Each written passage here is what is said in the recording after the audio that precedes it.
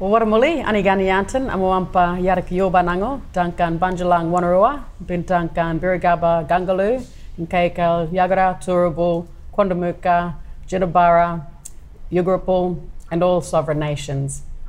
Or in English, hello everyone, my name is Yarraka Nango. Just done that acknowledgement in my mother's language, the Wanneroo people of New South Wales around the Hunter Valley area. Also acknowledging her Bunjalung mob, Northern New South Wales, my dad's people, the Birigaba and Gungaloo people of Central and Northern Queensland.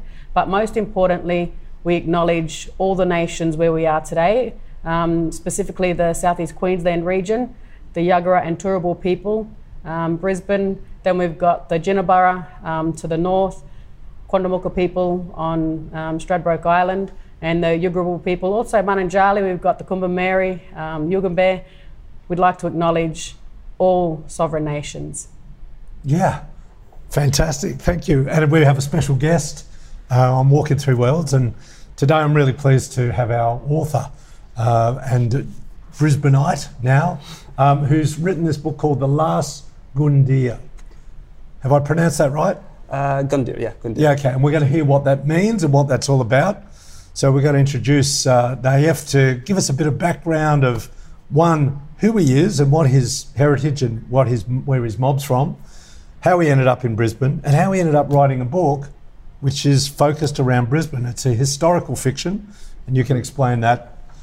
Let's sit back and hear the story. Thank you, Greg, Yarraka. Excellent introduction there. Thank you. So my name is Nayef Din. I was born in Kuwait. I lived there for the first 10 years of my life. And then I moved to London.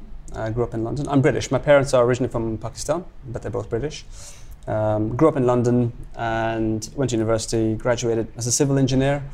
And in 2008, I was asked to come down here to Brisbane to design 111 Eagle Street, one of the skyscrapers in the Brisbane CBD, and Airport Link, the tunnel nobody uses in Brisbane. So I moved across here 2008, 12 years ago. And I love history. I love to learn more about the place that I'm living in. And I just got more and more intrigued about Brisbane's history, both the colonial history, but then also the history that is almost invisible in bookshops, in libraries, in media, which is the local culture, the Aboriginal culture of this area before the Europeans turned up. So I think it's important for anyone living in a certain place to know the story of that place. So it doesn't matter where you live. You know, if you live in a certain place, you should know the story of that place. So I got intrigued to want to write more about Brisbane's Aboriginal history, but to write in a historic fiction way so that it's a storyline, you get attached to characters. And then 3 years ago, I met Maruchi Baramba. She's been a fantastic guide. You know, she's... Now, who is Maruchi? Maruchi Baramba, she's the songwoman and the lawwoman of the Turrbal tribe, the Brisbane area. And she's been fantastic. She's been my guide for the last 3 years. And yeah, the kindness that she showed me, it was touching. It was really, really touching. So yeah, and then I released this novel, published this novel last year, self-published, but it's out there now. Avid Reader Bookshop, Riverbend Bookshop, and the SLQ Bookshop here. So do you want to tell us a bit of the synopsis of what the story's about? So the story, it's a bit Harry Potter-esque. You know, there's a young Turrbal boy. His name is Bunji. He attends the Bunya Nut Festival on Jarrawar country. That was arguably the largest Aboriginal gathering on the continent until 1902. The Bunya Nut Festival. So the story starts during that festival. You learn a bit about what the festival comprised. You know, what used to happen there, the trades, the marriage proposals, all those sorts of things. But then he gets sung to death by a Gundir. Now, a Gundir it's a Dala word, actually, meaning Aboriginal sorcerer. And there are two different types. There was one who healed and brought rain, the Jindin Gundir. And then there was one who actually killed people, who assassinated people, the Mingom Gundir. So Bunji, he becomes a victim of Pointing the Bone. And he survives. He ends up back in Turrbal country. The tribes, they're not sure how he survived, but then he goes to his skipper trials, which is his manhood trials, and he starts to sort of see things that are going to arrive in the future, and also a little bit about his past. I don't want to say too much more without giving away about what happens to Bunji, but the novel does converge on real-life true events of 1823 that happened here in the Brisbane area. So what I loved about finding this book and finding Nayef at the market selling these books is that it captures a period of Australian history between 1768 and 1823. And of course, some of this history is, historical fiction, but there's a lot in this that are the real letters from the articles from the British Museum and in Canberra. So there's an amazing amount of research that you've done to really awaken Australians about their own country and the history that intertwines between First Nations people. And that's what I love about it. Do you want to sort of talk about the period around this region, around Brisbane, or as we call Meanjin, what was occurring up until, I think you mentioned in the book, there's no white settlers really appearing here for quite a while. What period was that? So obviously the novel starts in 1768, and that's just basically when the Endeavour left England. So although this novel is looking at Aboriginal culture of Brisbane, it also explores the European efforts to find Terra Australis incognito, and the sequential visits by the Portuguese, then the Dutch, then the French, then the English. And in this area, James Cook had never actually come into Moreton Bay. He missed the entire bay itself. He went along the eastern coast of Moreton Island. He called that Moreton Bay. And he named that after Lord Moreton. And there's a letter that I've included in the novel, which is a fascinating letter from Lord Moreton, a British figure who in 1768, he encompassed the principles of the Black Lives Matter movement, if you want. And he was basically advocating for equality and saying you've got to treat Aboriginal people with respect and equally, and also remember that they are the lords of the country. So I put the actual letter word for word in the novel there as well. But in this whole region, the Endeavour missed Moreton Bay. Matthew Flinders, he was the first European to enter Moreton Bay itself. But he only had a few sort of skirmishing encounters on Yarraka, Bribie Island, until 1823. And that's when the three ghosts, I don't want to reveal too much, I'd like the reader to come across that passage and go, oh, this is real, this actually happened. But that was 1823. So how much of it is real and how much is storytelling? Well, historic fiction, it's always going to be a blend. You have to blend education with imagination. So, for example, when I talk about the skin moieties for the Aboriginal people in this area, that's accurate. Do you want to expand on that? What that is for the that was a concept that I found really fascinating. Me too. The skin moiety concept. It's something that really blew my mind when I came across it. And the analogy that I give on my website, I have a blog on my website, and I give an analogy with the house system that you have in school. Now, in Kuwait, where I grew up, in the school that I went to, we all belong to a certain house. Like Harry Potter belongs to Gryffindor and Malfoy to Slytherin. So we all belong to a certain house. I was in Failaka, there was another house called Jahra, there was Bergen and Ahmadi. And Failaka was always the best house, so red ones there. But on sports day and swimming gala, you left your association with your class and you joined your new brothers and sisters in Failaka. And then you competed against the other lot. Skin moiety concept system, it's a system that is, I guess, a set of rules that govern an entire area. Everybody belongs to one skin type, and in this area there are 4. If you go further north, you find more. I think the Darwin area there's about 8 different types there, but here in the Brisbane area there were 4. There were 2 on one side, Banjur and Barang, 2 on the other, Chorin and Bonda. And if you belong to a certain skin type, everybody of that skin type was your brother or sister. So, and you inherited from your mum. So if your mum was a Banjur, then you became a Barang because they were twinned. And on the other side, there was Bonda and Choroin. If your mum was a Bonda, then you became a Choroin. Now, what that meant was that you could not marry a Choroin, could not marry another Choroin. They had to find someone on the other side and marry a Barang or a Banjur. To give you an example, imagine you're a Ugemba man, you're a Gold Coast man, and you want to visit Noosa. You leave Gold Coast, Ugemba, you come to the boundary with the Turrbal tribe, you light a fire, and I come over and say, what do you want? And you'll say, oh, I'm a Ugemba man of the emu totem, my skin moiety is Barang. I will then find someone from the Turrbal tribe who is a Barang, and this person has never seen you before. But I'll say, oh, your Barang brother is there, he's trying to get to Noosa. But he is now under tribal obligation to escort you on Turrbal country, to keep you warm, to feed you, to keep, to tell you stories about his life that he may not tell me, even though we're both Turrbal people. He will see you as his brother. He will get up to the boundary with the Gubbi Gubbi peoples, Sunshine Coast, light a fire, someone will come over, what do you want? It's, oh, my Barang brother here is trying to get to Noosa. So they'll find maybe a woman this time, a Barang woman of the Gubbi Gubbi peoples. This person will see you again as her brother. You will see her as your sister. And she will help you get to Noosa, which meant that wherever you went in this area, you were never an only child. You were always had brothers and sisters, always ready to offer you assistance and protection wherever you were, which I thought was fascinating. The fact that so beautiful. Because in reality, what that means is that any stranger that approaches, you treat them with kindness, because you don't know if that person is related to you or someone within the tribe. And in some ways, I think that worked against the local tribes once the colony first arrived. And I'm exploring that in the sequel to the novel, exploring the themes of why the colony survived here when there were 10 spears for every musket.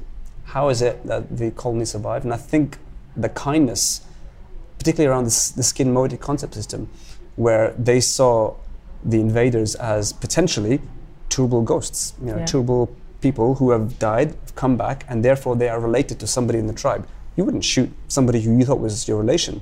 So it did work against Aboriginal people, I think. But again, that's a concept that I think people should be aware of today, because it's fascinating. But I think the mob concept, which still I've encountered, in urban settings where people are really close to each other through family lines, aren't they? If they share similar or because a lot of the Western names they picked up, the Johnsons or the Greens or whatever, have come from the history, I understand, is the farmers. They took the name from the farmers, which is a similar thing that happened in America with African American slaves at the time, wasn't it? Didn't they take property owners' surnames and that became their name?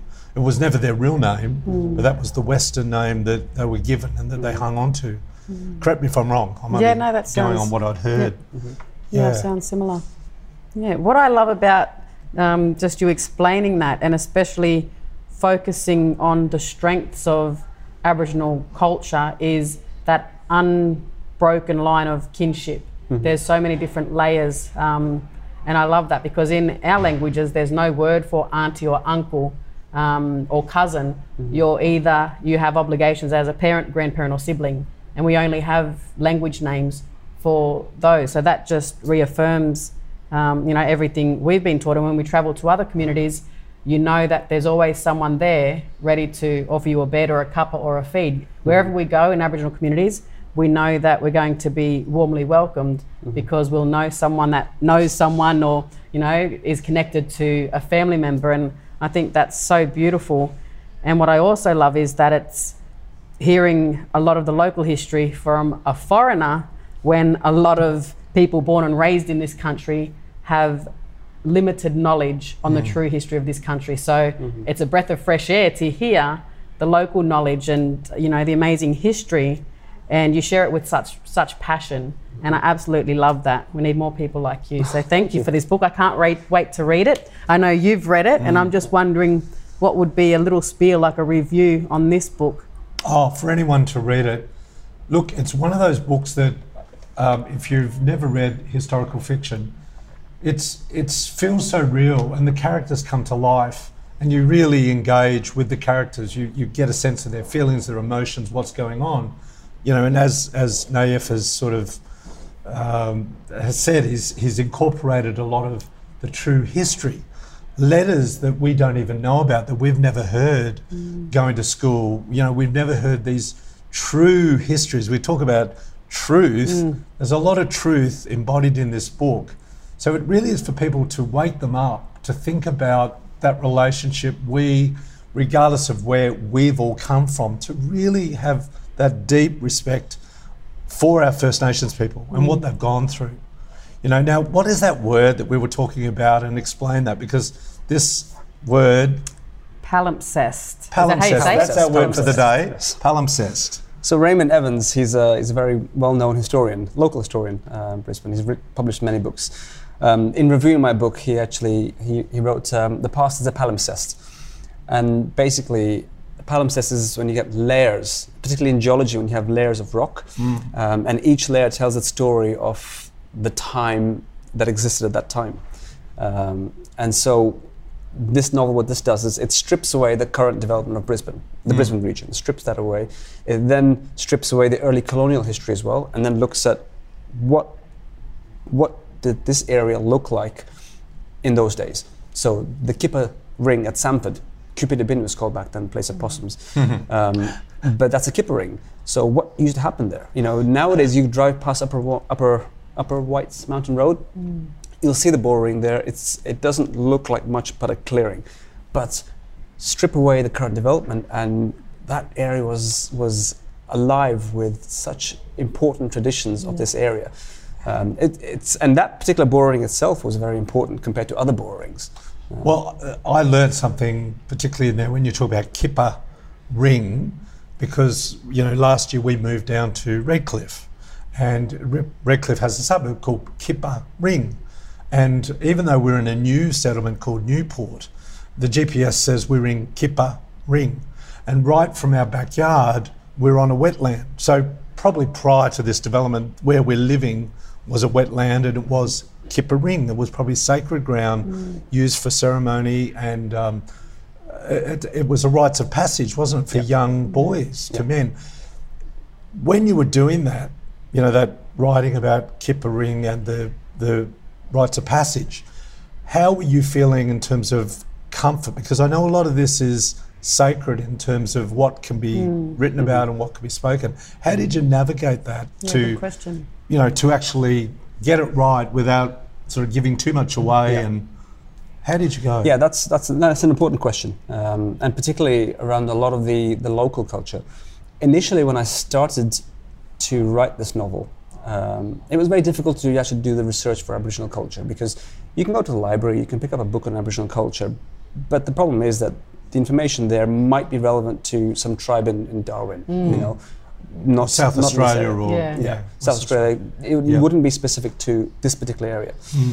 What really, if you want to call it divine intervention or whatever, I was at the Bookfest many years ago, almost 8 years ago, and I came across this small tattered second edition copy of Reminiscences of Early Queensland. Now, it's a book that was written by Tom Petrie. So Tom Petrie, he was a young boy. Andrew Petrie was a civil engineer. They asked him to come up here to fix up the colony because the colony was struggling. The windmill that you see in Roma Street, that was not working. It was an engineering disaster. So Andrew Petrie was asked to come up here and help build the colony. Now, Tom Petrie was a very young boy. He was a 6-year-old boy. And, boys are like, they're curious, they're not biased. They're too young to have that sort of bias in them. So he grew up here with the Aboriginal community, with the Aboriginal tribes. He learned their language. He earned their trust. They invited him to the Bunya Nut Festival. Yeah. The reason that I can write about the Bunya Nut Festival with some accuracy is because he described what he saw. And he also describes the Kippa making ceremony. They invited him to the ceremony at Samford, at Cupid Bin. So firsthand, I don't want to use the word tainted. It was pure Aboriginal culture that, no missionaries could come and later corrupt. It was pure culture. He was a young boy growing up here. There were Aboriginals all over this colony area. I know we call it Boundary Street, and there was a boundary fence, but before that happened, he was growing up immersed in their culture. Yeah. So in that book that I found in Bookfest, it described all of the cultural tradition that he had seen firsthand. Wow. And I thought this information should be out there. Yes. And so I used that as like a blueprint to weave my stories, my characters, so when they go through the Kippa making ceremony, I've tried to keep that very accurate, very respectful to what was actually described in those. It was almost like a little Olympic Games. Within there were a series of games that the boys played. Before the actual initiation started, they could do that. But when the initiation started, they had to stop. It was weeks and weeks of self-discipline, of periods where they couldn't look up to the sky. periods where they couldn't eat certain foods. Basically self-restraint and trials. You know, we talk about, I don't know, like conscription, for example, teaches young men and women, you know, discipline and habits for the future. It was a bit like that, you know, where you go through training to become a young man, and also you learn about secret corroborees that only you are allowed to see, and that's why there are certain rankings of Boer rings around Australia, around this region.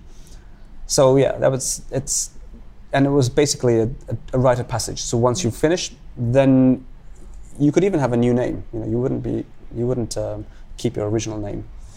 But I try to keep all the characters having the same name. Otherwise, it would just confuse people. Yeah. If the same character changed name 3 times, like what? Now, there is a bit in this book that I want one of us to read, and it was towards the end, and I'm going to maybe throw it open to Yarraka, if you're okay with that. Yeah. I want you to read it. She hasn't read this, but I'd like you to listen to what she's about to read, and then we're going to have a little discussion around it. 427 is the page. So, general comment. An empire seeking to expand encounters a vast island on the edge of the known world. The island comprises a number of tribes, each living in their own country and following a simple rural life. The natives speak a group of similar languages, but their traditions and beliefs vary across the land. There exist clever men who the locals believe could perform magic. The empire believes that capturing this last land on the edge of the known world is strategically important and sends its fleet across the sea. Its superior weaponry is sufficient to overcome resistance, and the land is successfully claimed by the empire. Shortly afterwards, colonies are established with the building of towns and roads across the land. Governors are installed locally to represent the empire. Sacred sites are mostly destroyed in the process. Some natives are pushed into the northern and western areas of the land. Others rally and try to resist, but are massacred in battles. Some try or are forced to assimilate into the culture of the invaders. The different tribes all have to learn the one language of the empire, and eventually their own languages begin to die out. The reader is forgiven for assuming the above paragraph is describing the invasion and colonisation of Australia by the British Empire. It is, in fact, describing the invasion and colonisation of Britain by the Roman Empire. Prior to Roman invasion in the 1st century, Britain comprised a number of tribes living in their own countries.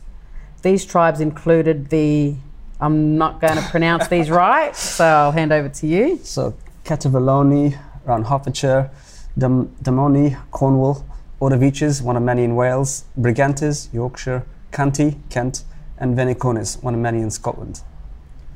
Wow. So like the Aboriginal peoples of Australia, these tribes had their own identities but could converse with neighbouring tribes as they spoke a group of similar Celtic languages. There was little sense of belonging to one nation. Just as the Europeans provided the names of New Holland and later Australia to a collective group of different nations, the Romans provided the names of Britannia, England, Caledonia, which is Scotland, and Hibernia, which is Ireland, to the collective group of different nations. The Romans believed that these islands lay tantalizingly close to the edge of the known world, drawing a parallel with European efforts to find Terra Australis Incognito. There you go. Wow, that's really interesting. It is. When I read that, after reading a lot of history, and I realised, you know, we're talking here about the Celtic people of the western sort of areas within probably, you know, UK, Wales, Ireland, Scotland, and knowing that that goes further up, goes up into Spain, and it goes all the way up through France in Brittany and Quiberon, you know, because you'll find a lot of stone structures. They had these, you know, very much this influence around what we know as Stonehenge, but there's a lot of stone sacred sites all through that western thing. So here they were 2,000 years ago, the Brittanies were basically decimated by the Romans. And it's almost like, to me, what came was, you know, a karmic response or something that has occurred in our histories, you know, and this is not alone that we've got to look at that, learn from that, and then say, well, here we are in this environment. We've had 200 years of this, a little over 200 years, but now, as we know, it's about this healing and unification, really deeply understanding what's occurred, and we can't just brush it away. We can't just go, oh yeah, that's 230 years ago. This is, civilizations like the Celtics that existed, had a very peaceful existence, looking after the land, were really nature-based people. And this has occurred, in so many levels, again, in that sort of layers and layers across our humanity for thousands of years. And here we are, probably one of the last continents that really had this done to it. And the first peoples. Northern America obviously had it, Canada had it, South Africa, Africa's had it with the invasion and colonization. But it's just interesting that's why this book is so good, because it makes you really think about that beautiful history that was here way before, and to realize that they really had a kindness and that they were kind to each other once they knew their role within their society and their civilization. It's can only have so much deeper respect. Definitely. It's a portrayal of life that happened here without any, I guess, without the influences of colonization. And I think the first step to reconciliation isn't to say sorry. The first step is to learn and understand. So that's what the book tried to do. Essentially, it tries to sort of portray what life was like here before we turned up. And it's historic fiction, so there are some things which in the commentary of the novel I call out that this is fictional and that this is real. But it still allows you a flavor for understanding and at least appreciating that this was a civilization that was highly evolved, it was highly spiritual. James Cook himself, when he came here, he'd seen the tribes in Tahiti, he'd seen the tribes in New Zealand, the Maoris, and he'd seen the Aboriginal people. And he said that unlike the other two, here they didn't prize gems and beads and clothes. You give them these beads and then the next day they're scattered by the fire. Like the Mongolian tribes of the prairies, that the Chinese were trying to offer silver or gold. And the Mongolian tribes, Genghis Khan and all that, didn't see these material things as serving no purpose. So they couldn't really trade. So and along the coast of Queensland, he stopped 13 times and interacted with quite a few tribes, and he noted down that although they appear wretched in condition, Aboriginal people are in reality far happier than we Europeans. His words, because he'd seen that unlike the Tahitians and the Maoris, the Aboriginal people were different. They were very different in culture, very different in how they treated each other, and how they treated strangers as well. So that's it's got a bit of that as well. It's got a bit of the European exploration. I think that's wonderful. And where does someone pick up a copy of this book? So Avid Reader Bookshop in West End, Riverbend Bookshop in Bulimba, the SLQ Bookshop here as well, Berkelo in New Mundy. At the moment, most of those have sold out, so I'm doing a second print run soon, but hopefully I'll get them. Now, what about people outside that are hearing this from? So Amazon, you can order on Amazon as well, and Kobo. There's another book depository sort of place. And this is not just the only book. You mentioned you've got a sequel coming? Yes, there's a sequel to this. Fantastic. Which carries on the story into the period where the first colony arrived to Queensland. So there's more of the frontier conflict themes in that novel, as opposed to this one. This one is mostly European exploration and pure Aboriginal culture. The second one is more of the interactions, the frontier conflict, the sort of novels that you tend to find in the bookshops. Quite often you wouldn't find a book like this, which doesn't focus on the negative aspects, just rejoices in local Aboriginal culture. I love that. We definitely need more books like that. And I wanted to something stuck in my mind that you said earlier. You come to this country and you wanted to learn, the local history. And I think that's something that a lot of people miss, whether they're born and raised here or visitors to this country. because it should be common knowledge. You know, the true history of this country should be common knowledge because it's our shared history, whether you're a citizen or resident of this country. And you said that, you know, when we learn about the place we live in, I think that's just a given for us, we do that. But my grandmother always used to say, if you live in this place and you call this place home, you have an obligation to learn the true history. Yeah. And that's for, you know, whoever you are, wherever you're living. And when you learn the true history of a place, you have a much deeper respect and appreciation and a connection. You know, you have a pride, a sense of pride in the place that you call home. And I think if we all adopted that methodology, you know, just learning about the place we live in, whether it's any of the 150 or so suburbs that we live in Brisbane, there's like 50 of those suburbs still with the original or derivative of the original place name. So I think, you know, there's going to be a lot to be learnt from this book. I'm a history buff, so I'm really looking forward to learning more about the local history. And, you know, my 3 children and my 2 granddaughters were born here in Meanjin, so it's important that I instill this same sense of connection to their birthplace and to respect and remind us that we're visitors on someone else's land. So I'm definitely going to be reading this and passing it on to my children, so thank you. And I really appreciate you coming today. I really, really appreciate it. Thank you. That's great. Thanks for joining us. Thank you very much. Lovely to talk with you. It was a pleasure. And thank you, everyone. Don't forget to subscribe to our website and our YouTube channel, which is walkin3worlds.com. Come to our website and stay in touch and have a listen to many great episodes we release every week. And thanks, Nayef. I'm really excited to have you on today. Thank you, everyone. Goodbye. Thanks.